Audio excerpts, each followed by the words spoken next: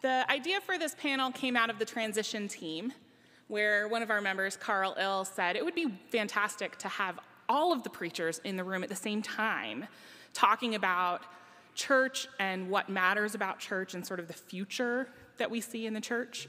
So that is how this concept began, and we are delighted that Richard and Kathleen and Em are able to join Caroline and myself this morning for this panel. We have incorporated in some of the questions that you all contributed in the connection cards and over email in the last couple of weeks. We are going to start out by asking each person in the panel to share a little bit about what it is about FCC that made you want to be involved, either as a member or on staff or part of this preaching team. So I'm I've been here almost exactly 7 years, a little over. I started at FCC when I moved to Kalamazoo for college. I came to church my first Sunday in Kalamazoo, which happened to be homecoming Sunday with the big potluck. And I left, I think, having been introduced to about half of the church, and I think about enough leftovers to last about a month. And throughout that first day, and I think throughout the time since, the love that exists in FCC has definitely been what has kept me here. It's by far one of the biggest reasons that I stayed in Kalamazoo after graduating, and it's just been my whole life, basically. It's the reason I do as many things as I do here. And for me, it's the progressive theology and the exuberant worship. I'm just really inspired by that each and every time that I'm here. Oh, and I'm Kathleen. I'm Richard Bennink. When my wife and I moved back to Kalamazoo area 5 years ago, we had some pretty specific things we were looking for in terms of a church. We wanted preaching that was challenging and forward-thinking. We wanted music and worship that was that offered a variety and not just one particular style of music. And we wanted a congregation that was fairly liberal and progressive. I had a list of about 3 churches that we were going to check out, and the first one was First Congregational, and we never went anywhere else.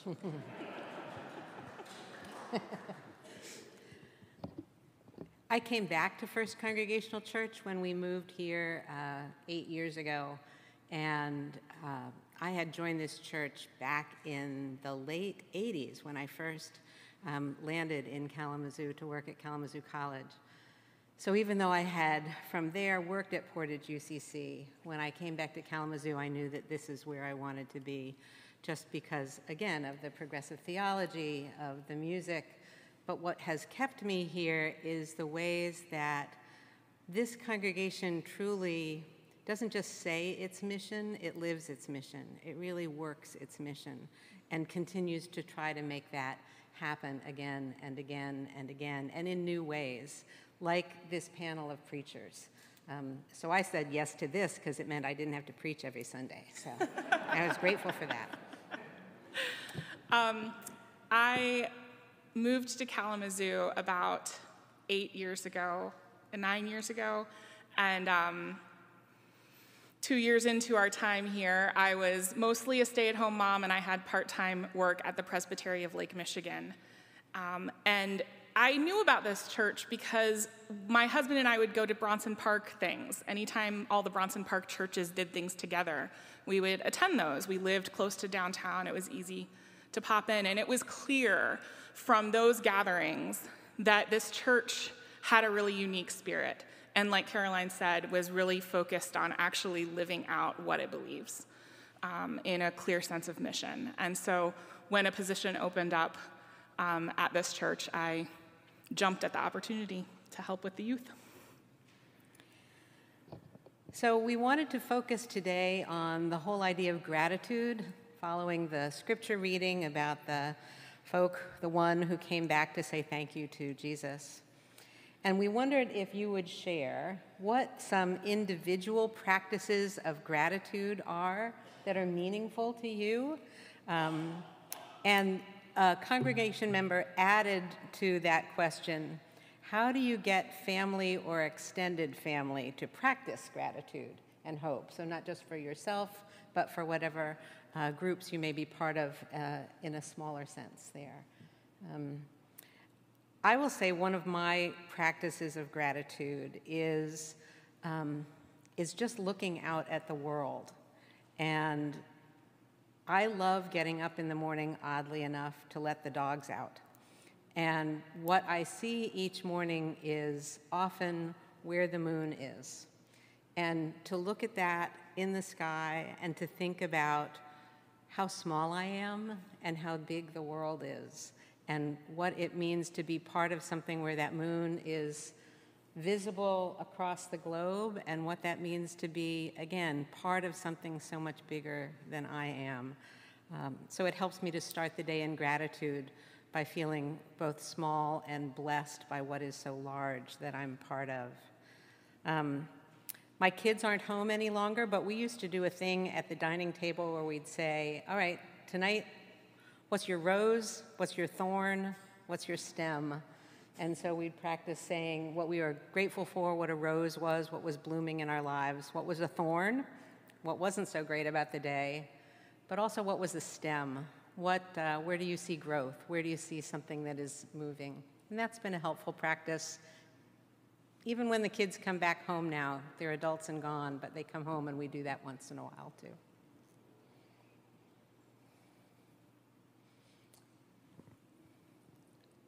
We had a practice at our house before the evening meal. Not every night, maybe not even more than once a week, but instead of a prayer before a blessing of the food, we would just say,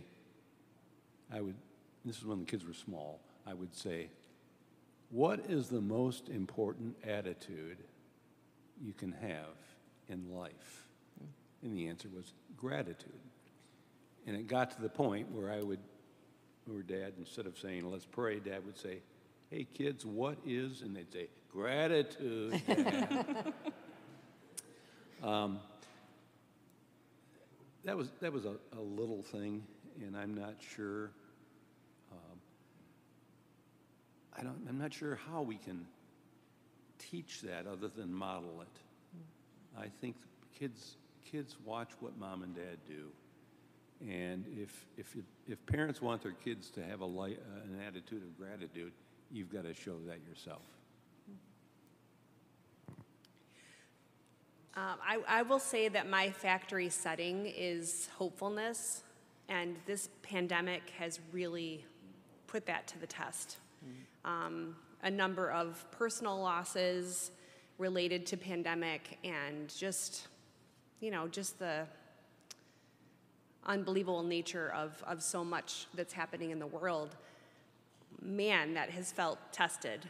And I still, like you, Caroline, when I walk my dog, and what my head is full of is all of the things that are not going right or that are challenging. And I remind myself as I watch my dog so happily walking in front of me, that's joy.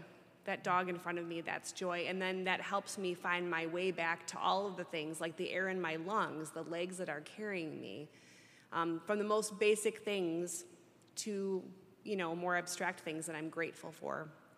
And as far as family, I think that's true, like you said, Richard, that modeling that is really important. But I have a college-age daughter who tends to see the shadow side of nearly everything. And one thing lately that I've been encouraging her to do, and she's been trying it with, I think, a little bit of success, is the first thing she does in the morning before she picks up her phone, before she thinks about all of the tasks that she has to complete, Start with one thing. Just find one thing you're grateful for, even if it's just that you got to sleep in a warm bed last night.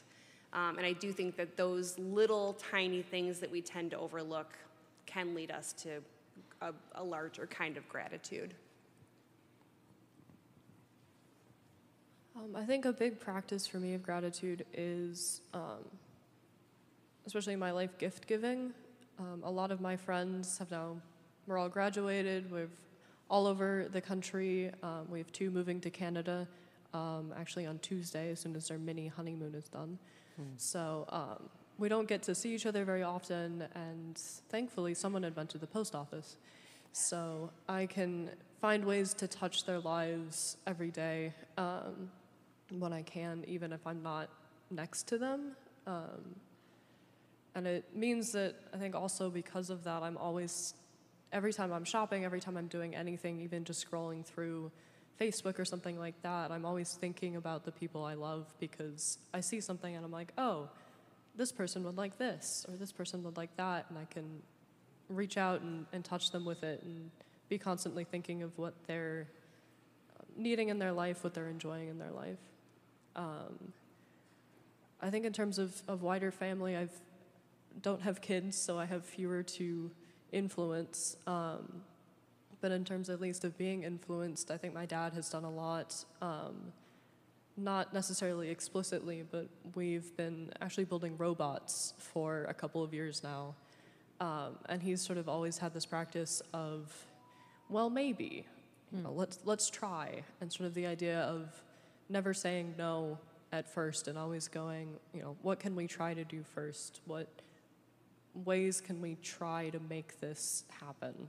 And I think that is an important lesson, not just in robot building, but in a lot of things. So this next question, I'm going to encourage both Kathleen and Em to weigh in on because of your stage of life and also vocation. How do you think we can share our faith with younger adults, many of whom have been turned off by what they see as a culture of hypocrisy in the church? I think you're directing that at me because of the work I do on campus with college students. And I think it's a legitimate question. And I was thinking about this question earlier, and my mentor and former colleague used to say that Jesus told a story, and the people who heard the story loved it so much that they built an institution around it. And we've got to get back to the story. And I think that is that this story is a captivating story. People want to hear it. Students want to hear it. When it gets wrapped up in not this institution necessarily, but institutions in general, that sort of fail to allow that radical inclusivity to shine through, I think that's where the disconnect happens. And so removing that artifice and just being radical inclusivity, naming that institutions are not always their best selves, and I think also embodying that sense of faith personally in a way that's kind of unapologetic but open, I think has been helpful for me. I think a big thing also is action and finding ways to take the church outside of the church building and into what you're doing every day. It's something that my seminary is definitely shifting towards focusing heavily on, especially as younger and younger generations come through. I think a lot of people look at the gorgeous, beautiful buildings, but don't see the work that's being done outside of it, and don't recognize how much the church does in any given day, especially ones that aren't Sunday.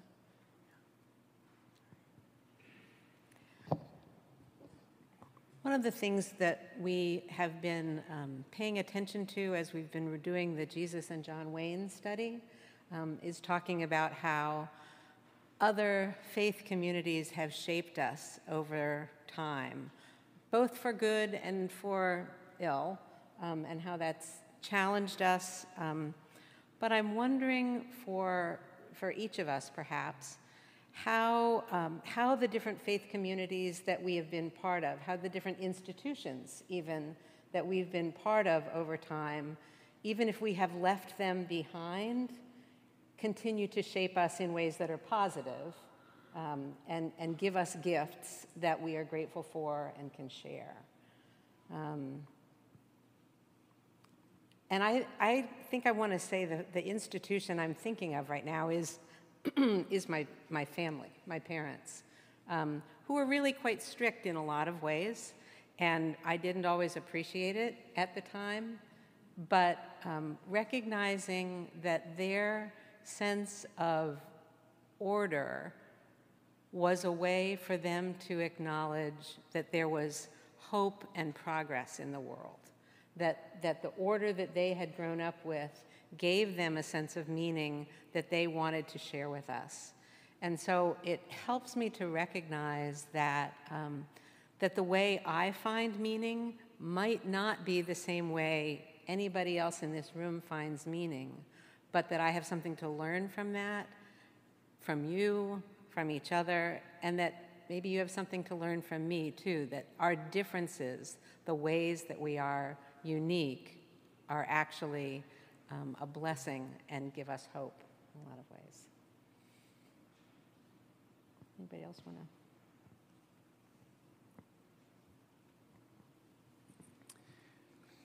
to? I'm obviously near the end of my any active ministry. I'm pushing 80. So I'm not, I think I have a perspective that goes way back. My parents, one was from the south side of Kalamazoo and the other was from the north side of Kalamazoo. And for those of you that know Kalamazoo, in 1940 when they got married, that was essentially Christian reform on the north side and reformed on the south side. Oh. And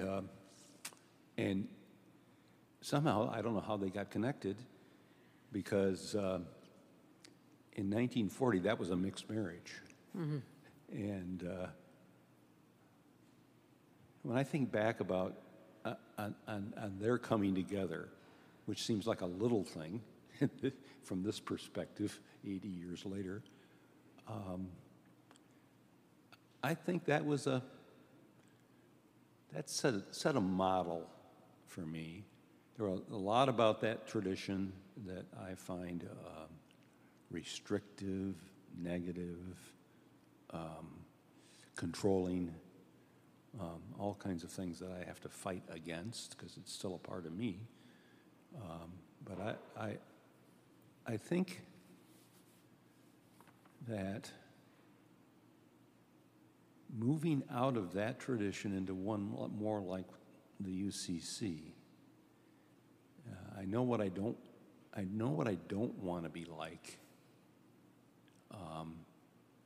That was part of the problem with those traditions. We always knew why we were not like the Baptists and the Catholics and the Methodists and the Presbyterians and the Congregationalists. We knew where they were wrong.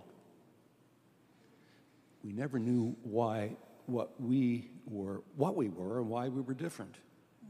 We could always say why like the whole infant baptism thing, why that was such an important issue. Was.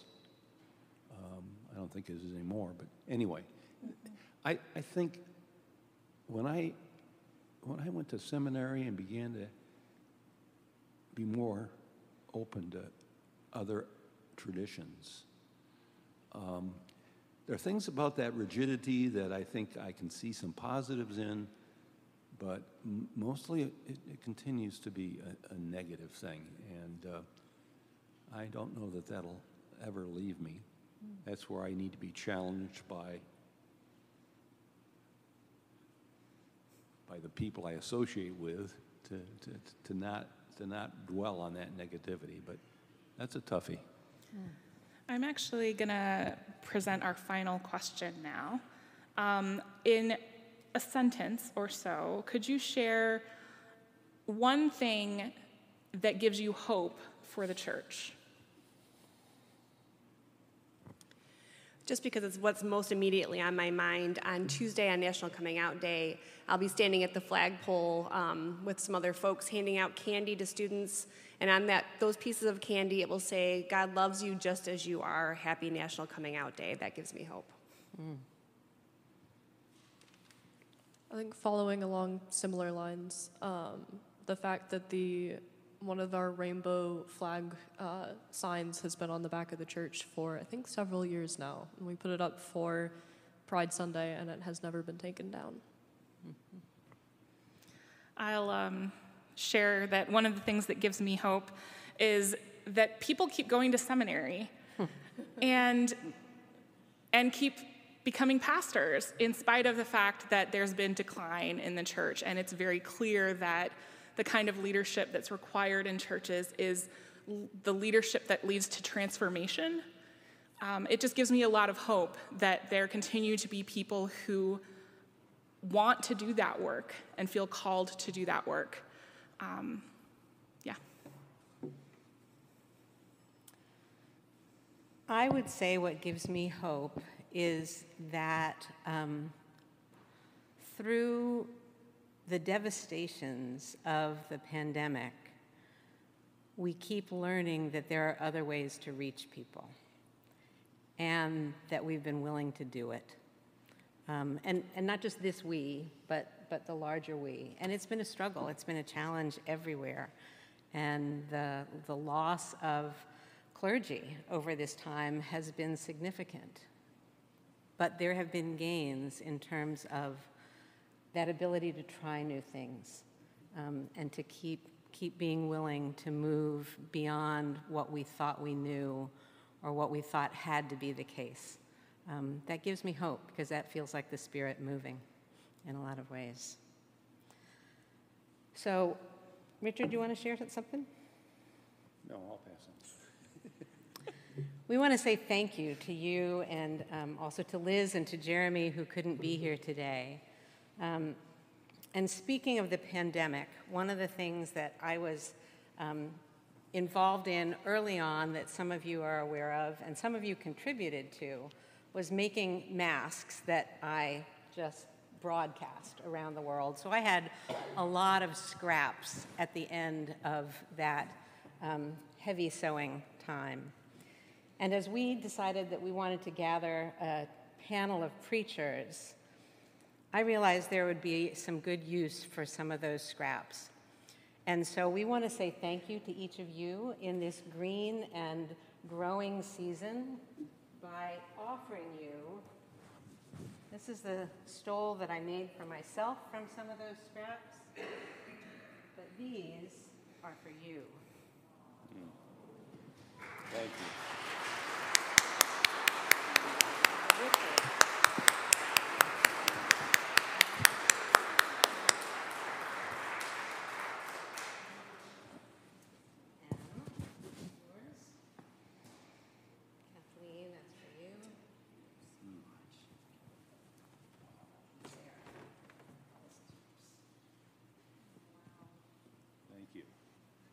This is a season of Pentecost. It's also called Ordinary Time, although it's been anything but ordinary these days. This color for Ordinary Time and the season of Pentecost is green, and so all these green scraps came together to make something pretty amazing that we could pull this together, I think. And then there's also quilted vines on there to show that this is also a season of growth. And one of the things we've been talking about in the transition team is, even in the midst of all that has been challenging, we have truly found this to be a season of growth, and so we want to say thank you for contributing to that. Yeah, thanks. Thank you.